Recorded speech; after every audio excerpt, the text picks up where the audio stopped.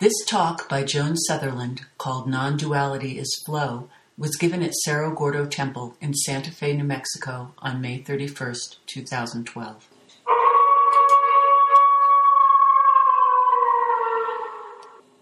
So, good evening again, Bodhisattvas. The last time I was here, we were talking about taking a word like non-duality, which is a philosophical term of art, and seeing if we could reimagine it in more poetic language that brought it in a little bit closer. So we were talking about non-duality last time as shimmer and flow. And we got through shimmer, and we're going to move on to flow tonight. And then also talk some about how to bring that in to the nitty-gritty kinds of events and circumstances in our lives. So from philosophy to poetry to nitty-gritty. Just to say a word or two about non-duality as shimmer. The idea there is that the fundamental nature of things is such that, in the words of the Lankavatara Sutra, which is my favorite formulation of this idea, things are not as they seem, nor are they otherwise. Things are not as they seem, nor are they other than what they seem. So there's the shimmer between those two things, between the unreality of everything and the absolute reality of everything. And non-duality is about seeing both of those things simultaneously and is not separate. So the shimmer idea is that you're seeing both of those simultaneously, and that the world is shimmering all the time in that way, between being as they seem and being not as they seem. And that, it seems to me, is what it means when we say that life is a dream. That is the nature of the dream. It is both real and unreal in exactly the same moment at exactly the same time.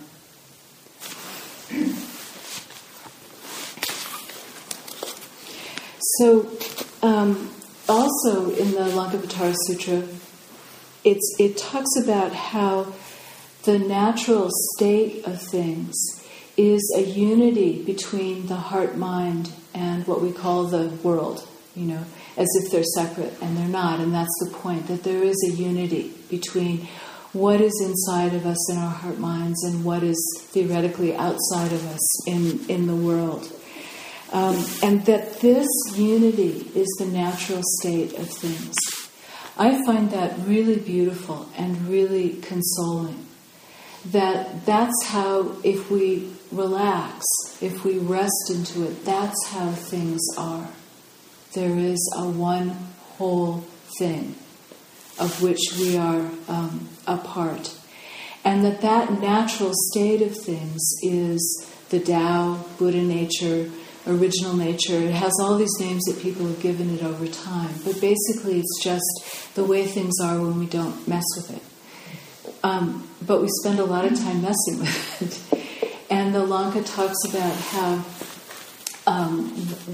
one of the big ways we do that is that we project things out from our heart minds into the world, and then we think they're real.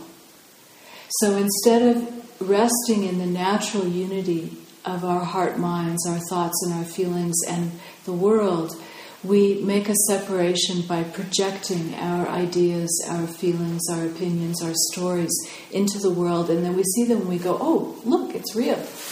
And then we're in relationship with that. We're in relationship with our projections rather than resting in that natural unity. Okay, so that's a whole big subject about those projections, and we're always in some way talking about that. For the moment, I want to talk about if we are able to experience the unity of inner and outer, and we are able to experience the shimmer of everything, inner and outer, what happens? In our tradition, it's always being asked, what's the essence of something? And we're saying one way to think about the essence of reality is that it's a shimmer. And then the next question is, what's the function? What does it do? That's really important. And The function, what it does, the movement is flow. So that our natural state is that there's a flowing in and out between what we experience as our heart minds and what we experience as the world.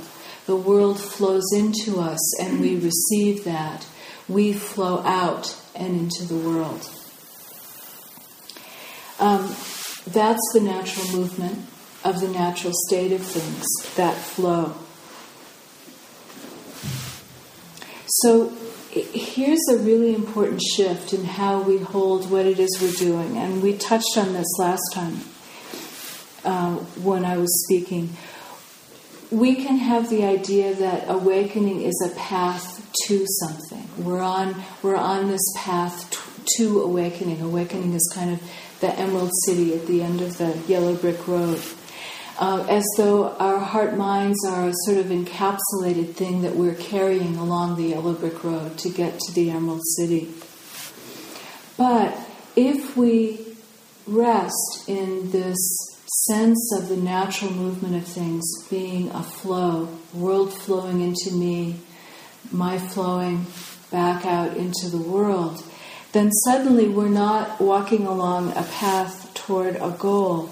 We more and more recognize that we ourselves are flowing through, not on the path to, but flowing through the vast flow of awakening that's already here. It's not some distant goal. We are already in it. It is already flowing all around us. That's what the Tao is, the flow of awakening all around us. And we are more or less at any given moment flowing into it, letting it flow into us, and flowing with it. It's a really different view. It's a really different feeling about what this journey is about. In the Platform Sutra, a Chinese sutra, it talks about how if we impede this flow, if the mind, in the language of the Platform Sutra, if a thought abides anywhere for a moment, so if the flow stops and we attach to something, we think, oh, that's it, and we begin to replay the thought, then the Platform Sutra says there's another moment of a thought attaching, and another moment, and another moment, and another moment, and that is bondage. So the impeding of that natural flow, the sticking, the stopping, the attaching of thought to things is bondage. And therefore, if we think about not stopping and sticking and attaching to things, but rather doing everything we can to allow the flow to flow, then we are neither binding our thoughts nor being bound by them. This is the state of freedom inherent in the flow. We don't bind our thoughts, sit there and do that, and keep doing that until I tell you to stop. Nor are we bound by them, nor are the thoughts, shouting back at us their bad advice, as Mary Oliver once said. And this kind of relationship with our thoughts also becomes our relationship with things. It helps us to develop a relationship of freedom with things, neither binding them nor bound by them, but something else that has to do with flow and exchange and even relaxation. So we go along and things are all right, and I'm flowing into things and they're flowing into me, and that's nice. And then sometimes there are perturbations in that. Often there are perturbations in that, and I want to talk about that some. But first, just notice the difference between that sense of flowing, the world flowing in and being able to receive that and flowing out easily into the world, and the observer.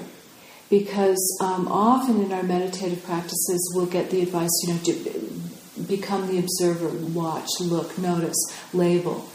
And being that observer can be tremendously important at times when we're really reactive, say, when we're just getting so triggered all the time by something. It's what our mothers told us, right? Take 3 breaths before you speak. Step back a little, put a little distance between you and what's going on, and see if you can come into a different relationship with it than this sort of immediate triggering kind of reaction.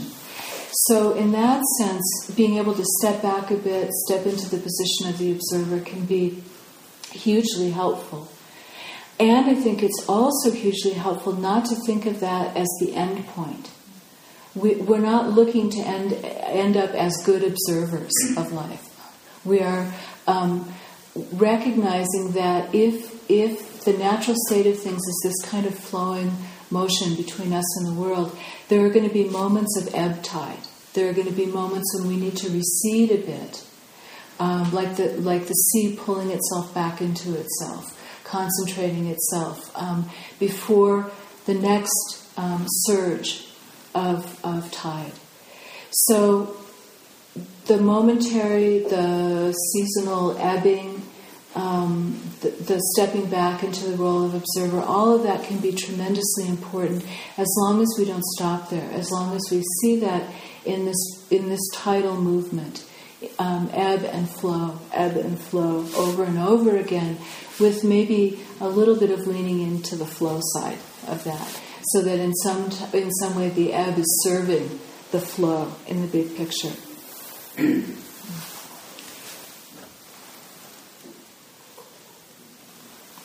Okay, so then that's nice, but sometimes other things happen. Sometimes we have difficulties.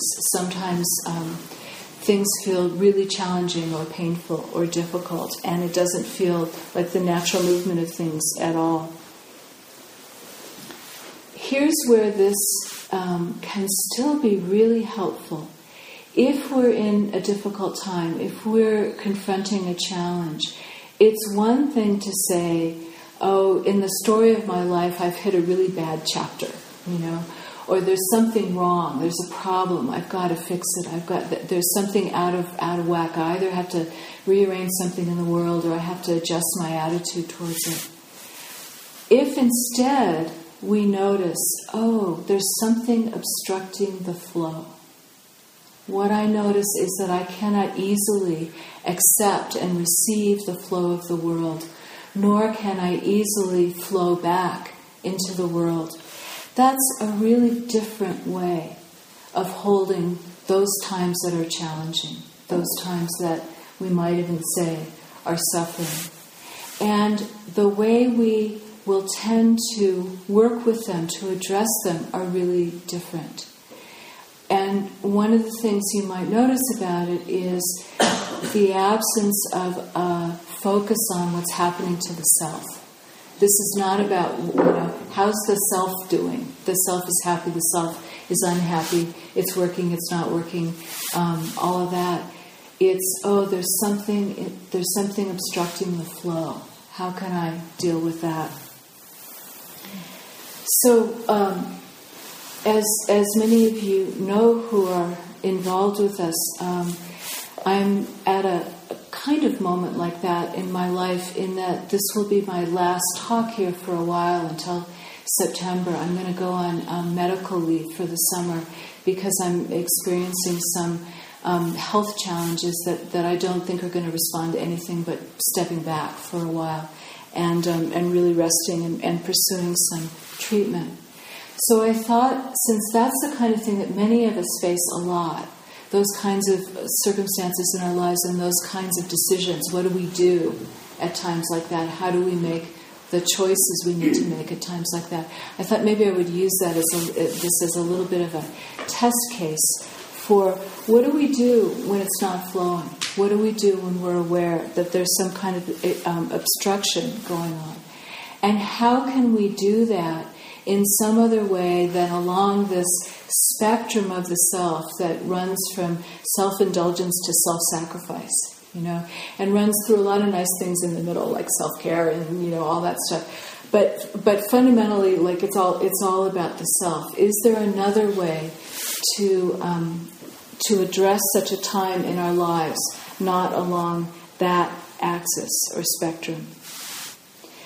So the first thing to notice is, the capacity for flow isn't there. I don't have the capacity for the flow. What's that about? Why don't I? And so we begin with an inquiry, and there's no topspin on the inquiry. There's no judgment about it. There's no, this is right, this is wrong, this has got to change, this will never change. I mean, there's none of that. It's just simply, there's an obstruction, there's a lack of capacity. What's that about? So the first thing is a kind of uncharged, unbiased inquiry into what's happening. One of the ways that I'll begin to think about something like that is to see where it fits in the natural ecology of my life. And by that I mean there's the stuff that's geology, that's character, karma, cultural circumstance, upbringing, all of that stuff, right? So that's the bedrock stuff that changes very slowly, and that we tend to be standing on when we're looking at the circumstances of our lives. So that's one layer of the ecology of oneself, is that geology. And then sort of if that's the bedrock, then up at the topmost layer is the weather. It's sunny today, but it looks like it's going to be stormy tomorrow. The stuff that rises and falls, which we might call mood. The things that come and go, they blow in and they blow out. And kind of one of our main tasks with weather or mood is not to attach to it, not to let it blow in and let it blow out. And just notice that it's happening and try not to take it too seriously. And then in between the bedrock geology stuff and the fluctuating weather mood stuff, there's a kind of middle zone which I think of as seasons.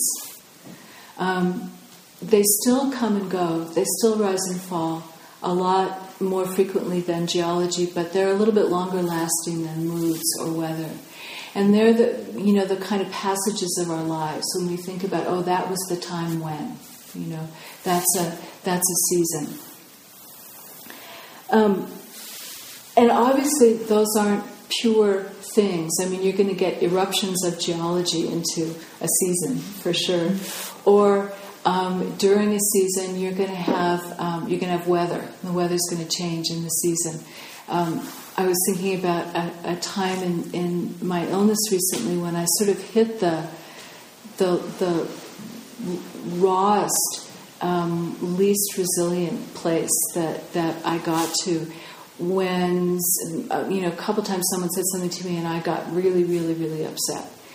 And I thought, that's interesting. Okay, so that's a little bit of eruption of weather into a season. The season is the illness. And then I checked it out and I thought, this isn't geology. I wouldn't have done that 3 months ago. So it's not geology. It's related to this time and place. And I can see it's weather. It's already shifting. I'm already not that raw anymore. So they're not pure states. They're always moving in and out of each other. But I always check, where am I? What is this? And what's happening right now is clearly a season. And the season has its own customs and needs that are different than either geology or weather. So I wanted to talk about some of the customs of the place of seasons. And the first won't come as a surprise to anybody, is approaching it with an attitude of not knowing, of sitting deeply in not knowing, not coming to it with a whole bunch of stories, not landing prematurely on meaning. I don't know what this is yet. I couldn't possibly know what this is yet because I'm still really in the middle of it. And it's not going to help me to come to a premature conclusion about what the story of this time is. That's only going to distract me from really watching for other possibilities, for being surprised, for having my mind changed about what's going on. So that's not knowing. Not coming in with preconceptions, not even really thinking much about what happened last time I was sick. That was last time, and this is this time. So not coming loaded with those stories, and coming really willing to see what's going on, and if it's uncomfortable to hold the not knowing, to be willing to bear that discomfort. At this point in my life, I'm happy to say it's not too difficult to hold the not knowing. But if it were, that would be okay, to live with that discomfort. And then to ask, what is the nature of this season? What is this? Not to make the season bad, not to try to get back to the season before, or try to create a new season, which will be the season after. Not to do any of that, but to really see what is this season? What is this like? And to notice what are the qualities of this season. I was thinking about how in the beautiful summer mornings before it gets really hot, when everything's in bloom, an open field is a good place to be. But if a thunderstorm comes in, an open field is not such a good place to be if there's lightning all around you. And so it's noticing that. What is the nature of this season? It's not a good season for hanging out in open fields, whatever the version is of that. But that doesn't mean that thunderstorms are bad. That just means that's not of this time and place. That's not of this season. So what does it require? What does it ask for? Excuse me. And then the second bit, along with not knowing, is to really welcome both the season and the events that are occurring within it as noble guests. Not just tolerating them, not just bearing them, not just accepting them, but actually welcoming them as noble guests. Come in, sit down, what do you have to say? Really listening. And listening with a kind of hospitality, an attention to the guest, a willingness, and an impartiality. Sometimes when we talk about things like equanimity, it can sound like we're saying, oh, you should feel the same about everything that happens. No matter what happens, you just feel the same about it. That's not actually what equanimity means. What it means is that you will welcome everything equally. And then you will feel whatever you feel about it. But you will open your heart equally to every event, to every inflow from the world, to every outflow from yourself. Open your heart equally, and then be willing to feel completely whatever it is you feel. You're not going to feel the same about everything, obviously, nor should you try. But you can listen with impartiality. You can open your heart equally to whatever happens. I was thinking about this in relationship to my dreams. So another part of what we're talking about is listening really carefully. And I've been listening to my dreams, which have been shouting at me. And so far what I can kind of get by their volume is that there's a certain press on my psyche right now, and there's a certain press on my body, and it's showing up in my dreams. And that's not always, really easy to wake up and, oh yeah, there it is, there it is again.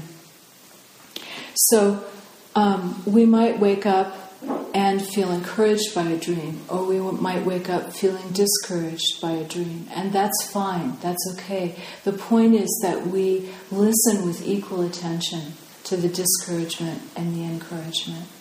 And in doing that, we're right there with the shimmer of things. We're not picking and choosing. We're allowing all of it to be present and listening as unbiased as we can to what's going on. And the last bit I want to mention about this kind of season is that it always, it seems, requires certain discernments and certain kinds of choices to be made. And here, what seems like the most important thing, if we're aware of the flow that is the natural state of things, is to try to make those discernments and make those decisions with the largest sense it's possible to have of what the self is. So that it's not simply about, what do I need, what do I want, what has to happen here in this really local neighborhood, but how far can I extend that out? What can I include as the self that is making this decision? How can I discern what is best for that? And that can change, because one of the things that often happens in something like an illness or a sorrow, a grief, is that we start out pretty close to home, and then we're slowly able to expand and have a larger and a larger sense of self. So maybe the most important thing at the beginning is to realize this is not a season for making decisions. Not yet. Part of the nature of this season, part of the culture of this season is don't make any decisions. Just wait. And even if that's uncomfortable, don't make any decisions, because it's not the right time. And then, as you keep your attention a little bit on the thought of making a decision at some point, you're not looking at what do I need to decide, but you're looking at when is it ripe to make the decision? When is the decision itself ripe? And that is held by something larger than the needs of yourself. That is held by the needs of yourself and the surroundings, and however much is involved in the decision, all of that ripens. And our job is not to decide it prematurely or decide it because that's what the self needs, but to watch for that ripening and to see when it becomes time to make the decision. And we may not even feel, close in locally at the level of the self, like it's time to make the decision, but the decision's ripe, so there you are, do it, right? So here, this is an example of a way of taking it off the axis of the self, off the axis from self-indulgence to self-sacrifice, but looking for what is becoming ripe in the situation, and at what moment is it clearly ripe, and time for that fruit to fall off the tree on one side or the other of the decision.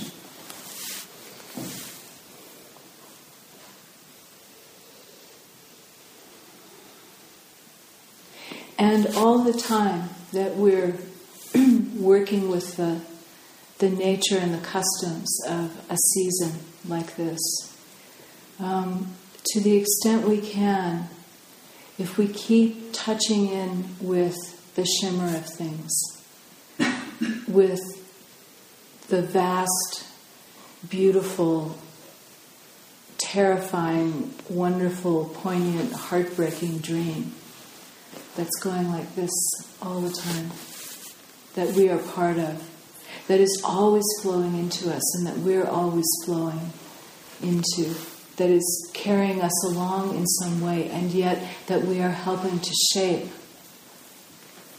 If we can keep reminding ourselves of that and allow that to support everything, including the difficult times, including those moments when we have to make decisions, it's a bigger thing. It's a more spacious thing. It's a place we can learn to actually rest, no matter what is going on. It's a place where we don't have to rely on the what we've been calling the apparatus that we stand behind and manipulate to make things go well. We can let that go and actually lie back on the flow. And then it's not all on this very little tight local neighborhood to figure everything out. It's on the whole dream to figure it out. And really, all we have to do is pay attention. Thank you.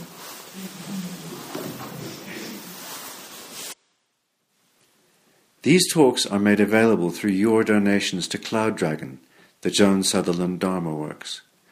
To learn more about her teachings and to make a tax-deductible contribution, please visit our donate page at joansutherlanddharmaworks.org.